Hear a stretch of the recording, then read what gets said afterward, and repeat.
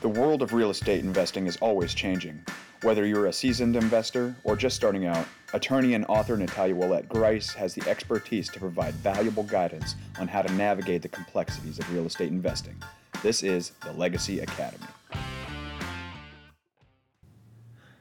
Hello and welcome to the Legacy Academy. I'm your host, Justin Grice, and with me as always, my wife, attorney Natalia Willett-Grice, the owner of LCO Law, and the author of How to Manage Florida Rentals and Win in Court in Less Time and with Less Conflict.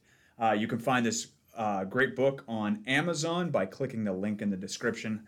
And I'm telling you guys, she goes through everything in this book, soup to nuts. If you haven't gotten a copy of this book yet, you really need to jump on this link and pick yourself up a copy. You'll thank yourself later.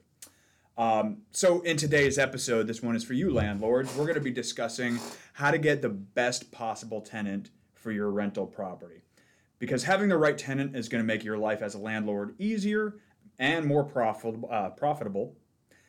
The less time you have to worry about a problem tenant, the more time you can do, what makes you happy. So we want to help you on that level. So when we're talking about finding the right tenant, Natalia, from a legal perspective, what is the right tenant? So there's no precise right or wrong tenant, but I can say what would be a great tenant or a much better tenant and the alternative to what I've seen in all the eviction cases that we handle. So a great tenant is somebody who, first and foremost, is who they say they are, right? That's identity, important. yeah, identity is key, and you'd be surprised by how many people refuse to provide the right information regarding their identity. So that's a big red flag right there. So if somebody is willing to give you all their ID, contact info from the very start, that's a good sign.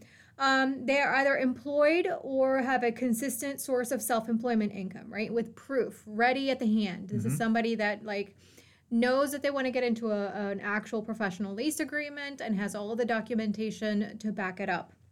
They are responsive. So that means, if you've got an application that you sent them, they complete it within the same day. They're also responsible. So this means, if they're employed, they're letting you know, hey, I'm going to get back to you with this thing at this time because right now I'm in work. So those give you details as to their sense of responsibility.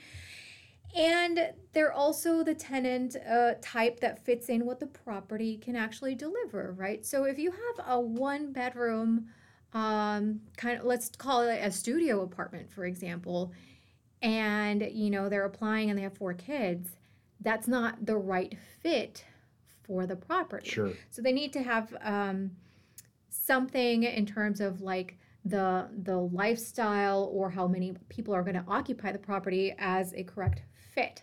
Now, we'll talk about that a little later as to things that you can't discriminate on, but generally, it'll make sense. Mm-hmm. Yeah, absolutely. So in this vein, how important is it to do a thorough tenant screening? Well, it's vital. I mean, you're handling a very expensive asset that you have to a stranger, right? Yeah.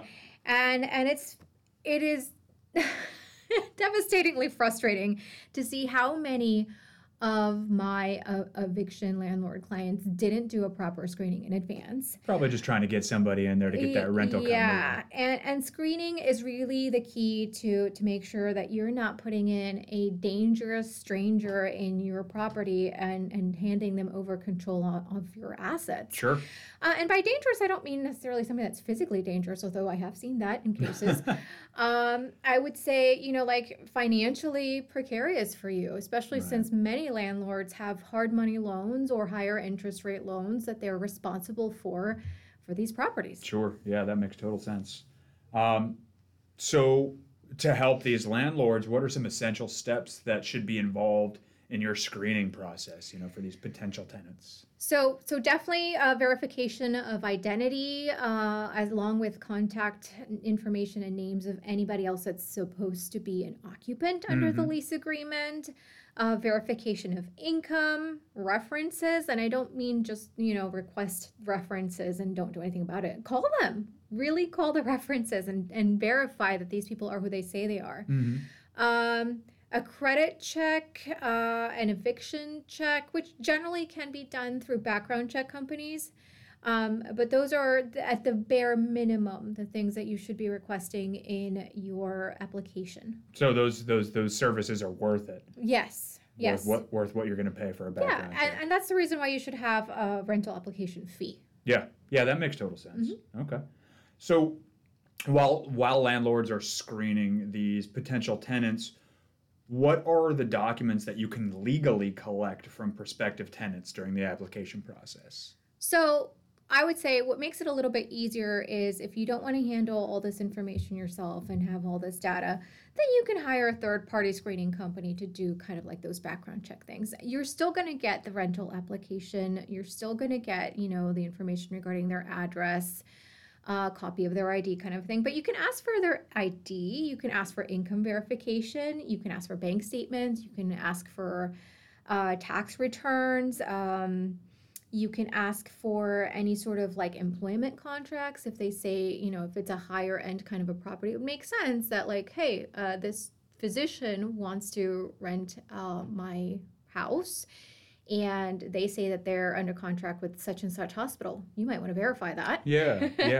So well, those kind of employment contracts. Yeah, and let me ask you this. So it makes sense to me, and tell me if I'm wrong, but if you get like check stubs, that can prove that they're working there or had worked there for the time periods that are in the check.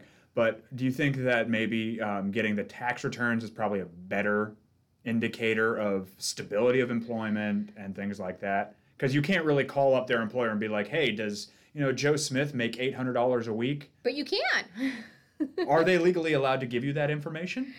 You can request any sort of financial information, right? Okay. To verify and make sure that they can pay your rental amounts based on whether it's monthly, quarterly, etc. You need to be able to verify that financially they can cover it. Okay. So anything relating to financials, you can ask about. You can ask about that. I guess that's where I'm confused. Are there no privacy protections for people? No, when it comes to financial information, if you're going to be entering into a contract that demands you having a financial obligation every month, that you can get asked for that. Okay. And if you don't want to give it, they don't have to rent it to you. Okay.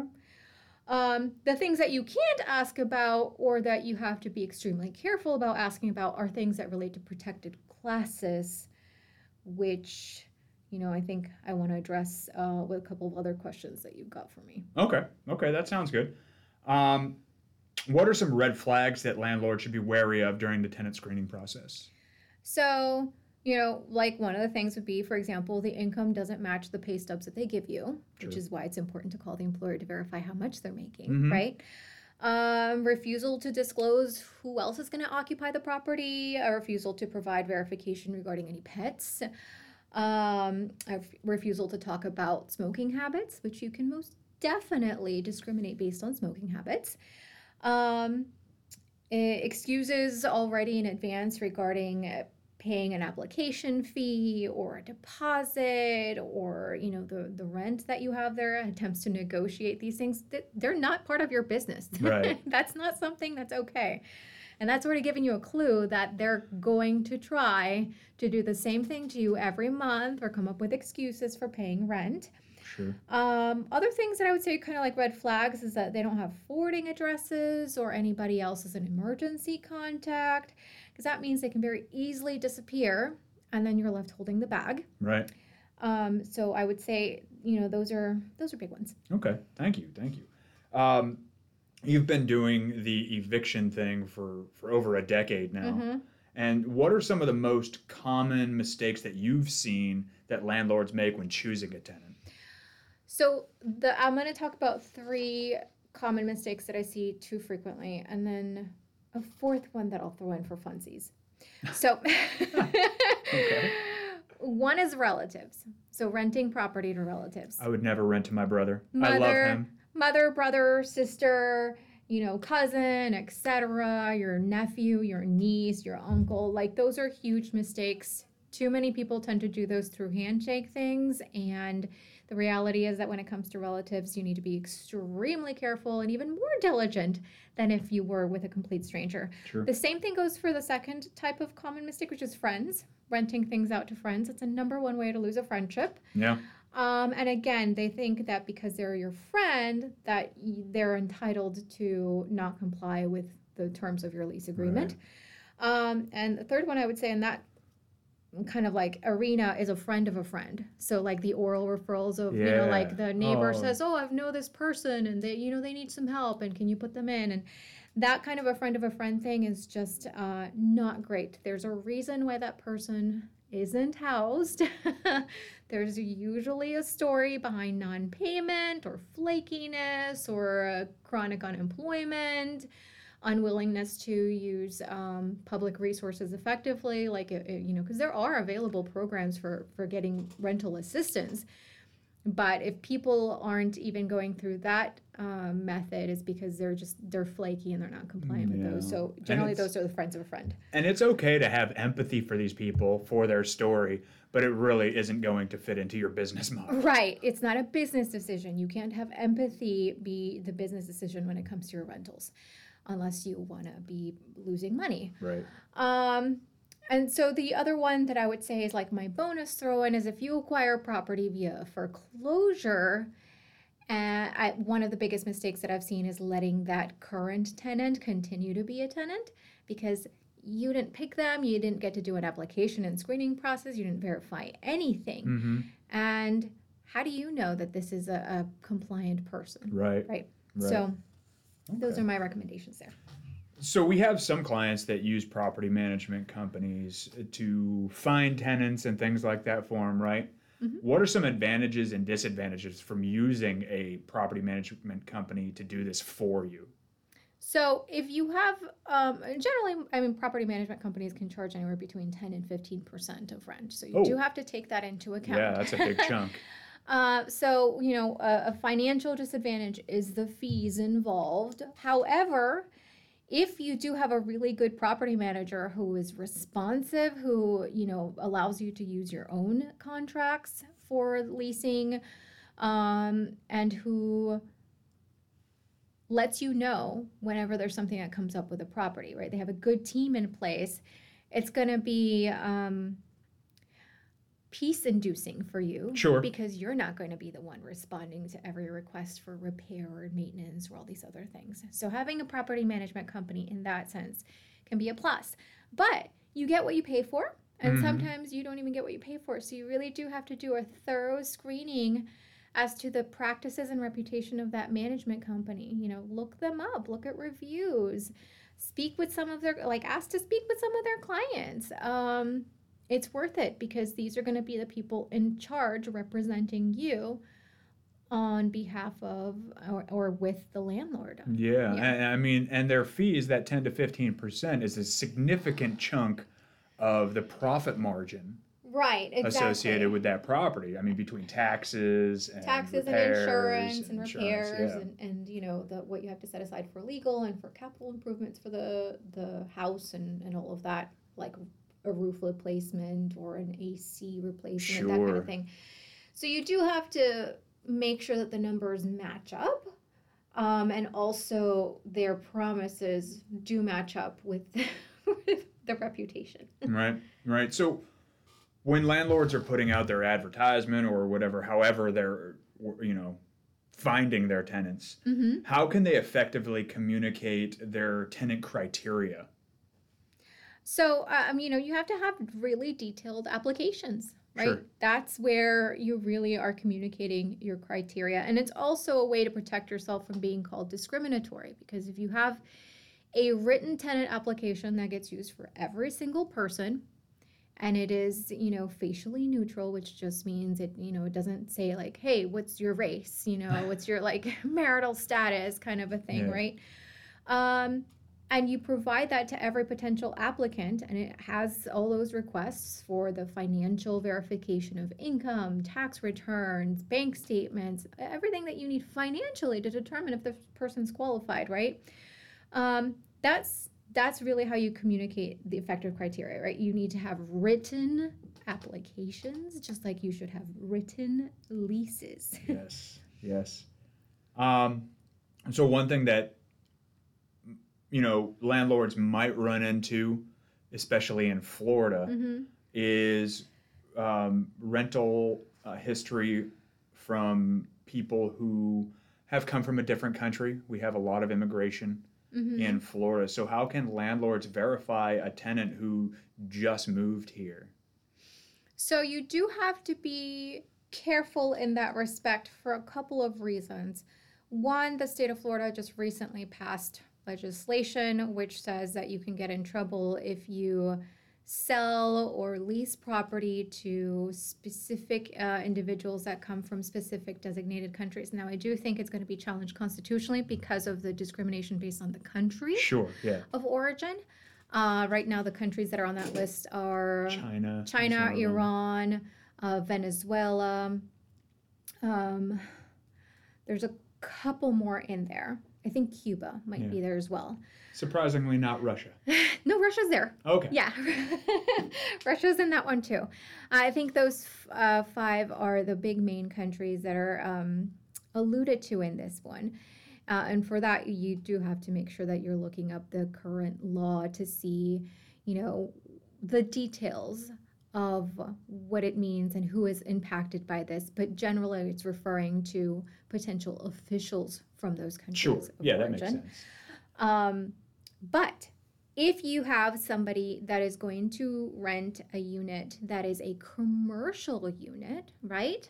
And the company is a foreign company or is owned by foreign nationals, you want to make sure that you verify like the identity and maybe authorization to have the business in the United States. So you might want to request some documentation regarding business visas involved. Yep. If you have somebody that intends to reside in a residential property and they're foreign nationals, you do need to request verification that they can be residents. So, it could be like a student visa, a work visa, a green card, those kinds of things. You cannot discriminate based on national origin. Right, and that's kind of why we tie these in. Right, which is why this legislation is, in my opinion, going to be challenged as to those specific nations, because it's already been deemed as like not a discriminatorily allowed thing. Sure.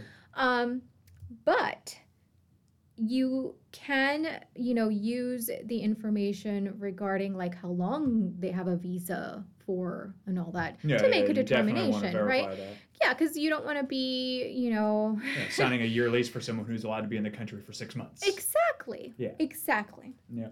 Yeah. So is it more challenging to find people's history if, say, they immigrate from El Salvador? 100%, right? So the records in those countries are few and far between. In most other countries, it is difficult to find publicly available information. Like, try to find something for, citizens of Germany. They're a very, very private country. Mm-hmm. It's very difficult to locate anything on somebody from there. And so this is how it is for most countries.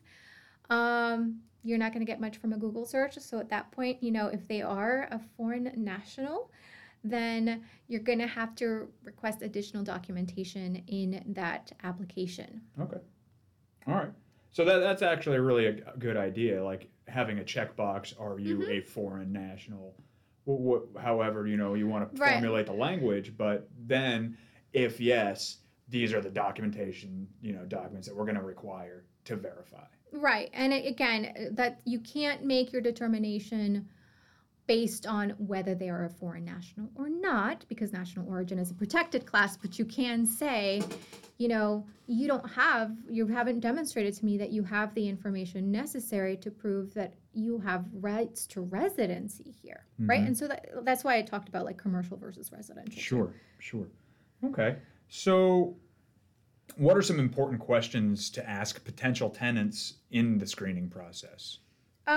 Definitely, regarding a number of occupants and how many occupants are minors. Pets, because pets will wreck a place. Yes, they will. Cats are notorious for leaving scents that will never go away. And you have some pets that, can be risk to other occupants nearby, especially if it's like a multifamily. Mm-hmm. Yep. Smoking habits, And even though, for example, smoking marijuana is legal in the state of Florida, if somebody has a medical card, that doesn't mean that they get to smoke inside of your house, Right. inside of your rental property, right? You can still limit it to, hey, you got to step outside to do that. And then, definitely ask about the duration of their current employment. You want somebody that demonstrates stability. Yeah, for sure. And if somebody has a habit of jumping from one employment to the other in 2 to 4 months at a time, unless they are somebody like a travel nurse, which can demonstrate that they have a contract for this type of thing, I would say that's a bit of a red flag. Yep. Is there any way that landlords can ensure that the tenant screening process complies with fair housing laws? So I would say yes. So, the Fair Housing Act makes a ton of information available online. So it's really easy to look up, what is a protected class, right? So this means what are qualifiers for human beings that those qualifiers can't be the reason why you made the decision to rent or not rent to that person. So this includes, if they have disabilities, right? Sure. That's ADA protects against discrimination based on that. If they have, if their race, right? I mentioned national origin already, their gender, their identity as LGBTQ+.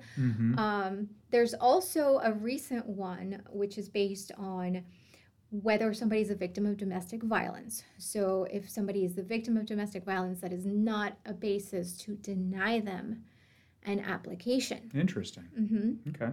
Yep. And that's from the Violence Against Women's Act. Other types of protected classes are like religion, like their faith. Sorry, but if you're Catholic and you're against another religion, you cannot deny that housing based on that person having a different religion than you. Sure. How do these kind of things work in terms of practicality? How can they prove you didn't rent to them because they're Muslim or they're gay or they have a disability? So number one, right, you have a consistent written application that is used for everybody. So that's number one, right? You're not discriminating because you use the same application with everyone. Yes, so that's an important note, yes. you guys. Number two, you do not ask about these protected class things in your rental application. Sure, you just don't mention it at all. Right. Don't ask what their gender is. Don't ask what their marital status is, because that's also protected class. You can't discriminate saying, hey, you're married or you're unmarried and I only rent out to married people. Nope, that's not allowed. Interesting. Okay. So you can't ask about those things. That's why you really need to be sticking to, one, are they over the age of 18? And that is necessary because they need to be able to contract. Right, yeah. Legally enter into a contract. And then all the financial things, right? What is the verification that you have the resources to pay for this? Even a person with disability, for example, right? They might be the beneficiary under a supplemental needs trust. They might receive disability income benefits. And if that's consistent, then that cannot be a disqualifier, the fact that they have a disability, right? Right, so that's how they're going to cover themselves, by using the same process, right, no matter who applies. Same process, and then again, do not ask about disabilities, do not ask about any of those other things, right? Unless you want to put in something like, do you have a service animal in place, right? Because service animals have a different classification and they're not considered pets. Sure. Are you allowed to charge a pet deposit for service animals? No. So that's another one that people should be aware of. Right, because they're not pets. Under federal law and state law, a service animal is not pets. That is different from an emotional support, etc., which are statutorily defined, but you can learn more about that in my book. I go in depth relating to, federal law about this and also state of Florida's laws about the specifics on it. All right. Excellent. One thing that isn't on my list of questions, but I'm really curious because we have talked about it before, is I think you called it an adverse action letter? Yep. Now, when is it required that you send out, if you're not going to rent to somebody? That's what this basically is, right? Yes, and it's for a specific reason. So if you deny a tenant's application, based on their credit score. Okay, so if you pull their credit. Mm-hmm. Then you need to provide them with an adverse action letter. And that's a requirement? That's a requirement, yeah. And it just basically says, like, here's the 3 credit agencies. This is the credit agency that I use. I pulled it. If you have, like, an objection to what the credit agency is saying is your credit, then here's the contact information for them. So that's an adverse action letter, right? And so be aware that if you are using background check services that do pull people's credit and give you a credit score or a credit report kind of a thing, and you do decide not to rent to them based on their credit, even if it's just like 10% of the decision was because of their credit, right? Maybe the other 90% was because this person was a complete and total a-hole when they had that. Yeah, smelled like grandma's ashtray. No. So, like, even if it's, a minimal reason for it, you still have to send an adverse action notice letter. It's probably a good idea to send that letter every time that you pull credit. Yeah. And I mean, like... if you're going to deny them. Yeah, pretty much. If you're going to deny them, just go ahead and do it. But I would say other, like, legal pitfalls that I see that you should be aware of is, things like I talked about that people are not aware that are discriminatory, right? Like that family status, married versus unmarried. A lot of people don't know that's protected. Also, pregnant versus non-pregnant. Those are protected classes. So yeah, it's not something that you would normally think of. It's not something you'd think of, right? So just be aware of that as a landlord. You don't want to fall into those pitfalls. Excellent. All right, so finally, Natalia, what are the 3 things that a landlord must do to ensure that they're getting the best possible tenant? So number 1, I'd say create a very substantive written application. Yep. Right? And give it to everybody. That way you cannot be board. Accused of being discriminatory. Right. And if you update it, it's like the once a year update for the next lease thing, and you give the same new updated one to everybody. Sure. 2, I recommend that you require a background check and a financial screening. Okay. It's important to know that you're going to be able to get paid back, and that is one of the few legally acceptable reasons for accepting or denying housing, right? And then number 3, apply your decision-making process evenly across all appliapplications. Okay? Yeah, don't set yourself up for a lawsuit. Right, exactly. So, if you've got 10 applications that came in, and 5 of them are substantially similar, but 9 out of the 10 applicants were African American versus 1 white applicant, and you went with a white applicant, there needs to be a legitimate basis for why you went with that person that isn't race determinant, right? So you've got to be very, very careful and just have like a written system of how you are determining if this is a valid application for you or not. The same thing for like, what's the ultimate reason why you decided to go with this person versus this other person, and it can't be one of those protected class reasons. So, create a protected paper trail for yourself and do not violate the discriminatory housing laws. That's great. So again, you guys, you want to grab Natalia's book. She goes much more in depth with all of these sections. I'm looking here, she goes into landlord mindset, running your rental as a business, asset protection of it.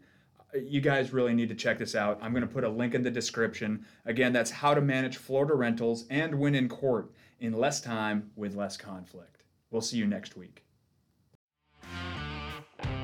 Thank you so much for joining us. And if you like what you heard, hit the subscribe button on your favorite podcast application. And then tune in every Monday to get more tips on how to avoid investing's legal pitfalls and take your real estate business to the next level. You can also find us online at lcolawfl.com or find us on Facebook at facebook.com/The Legacy Academy FL.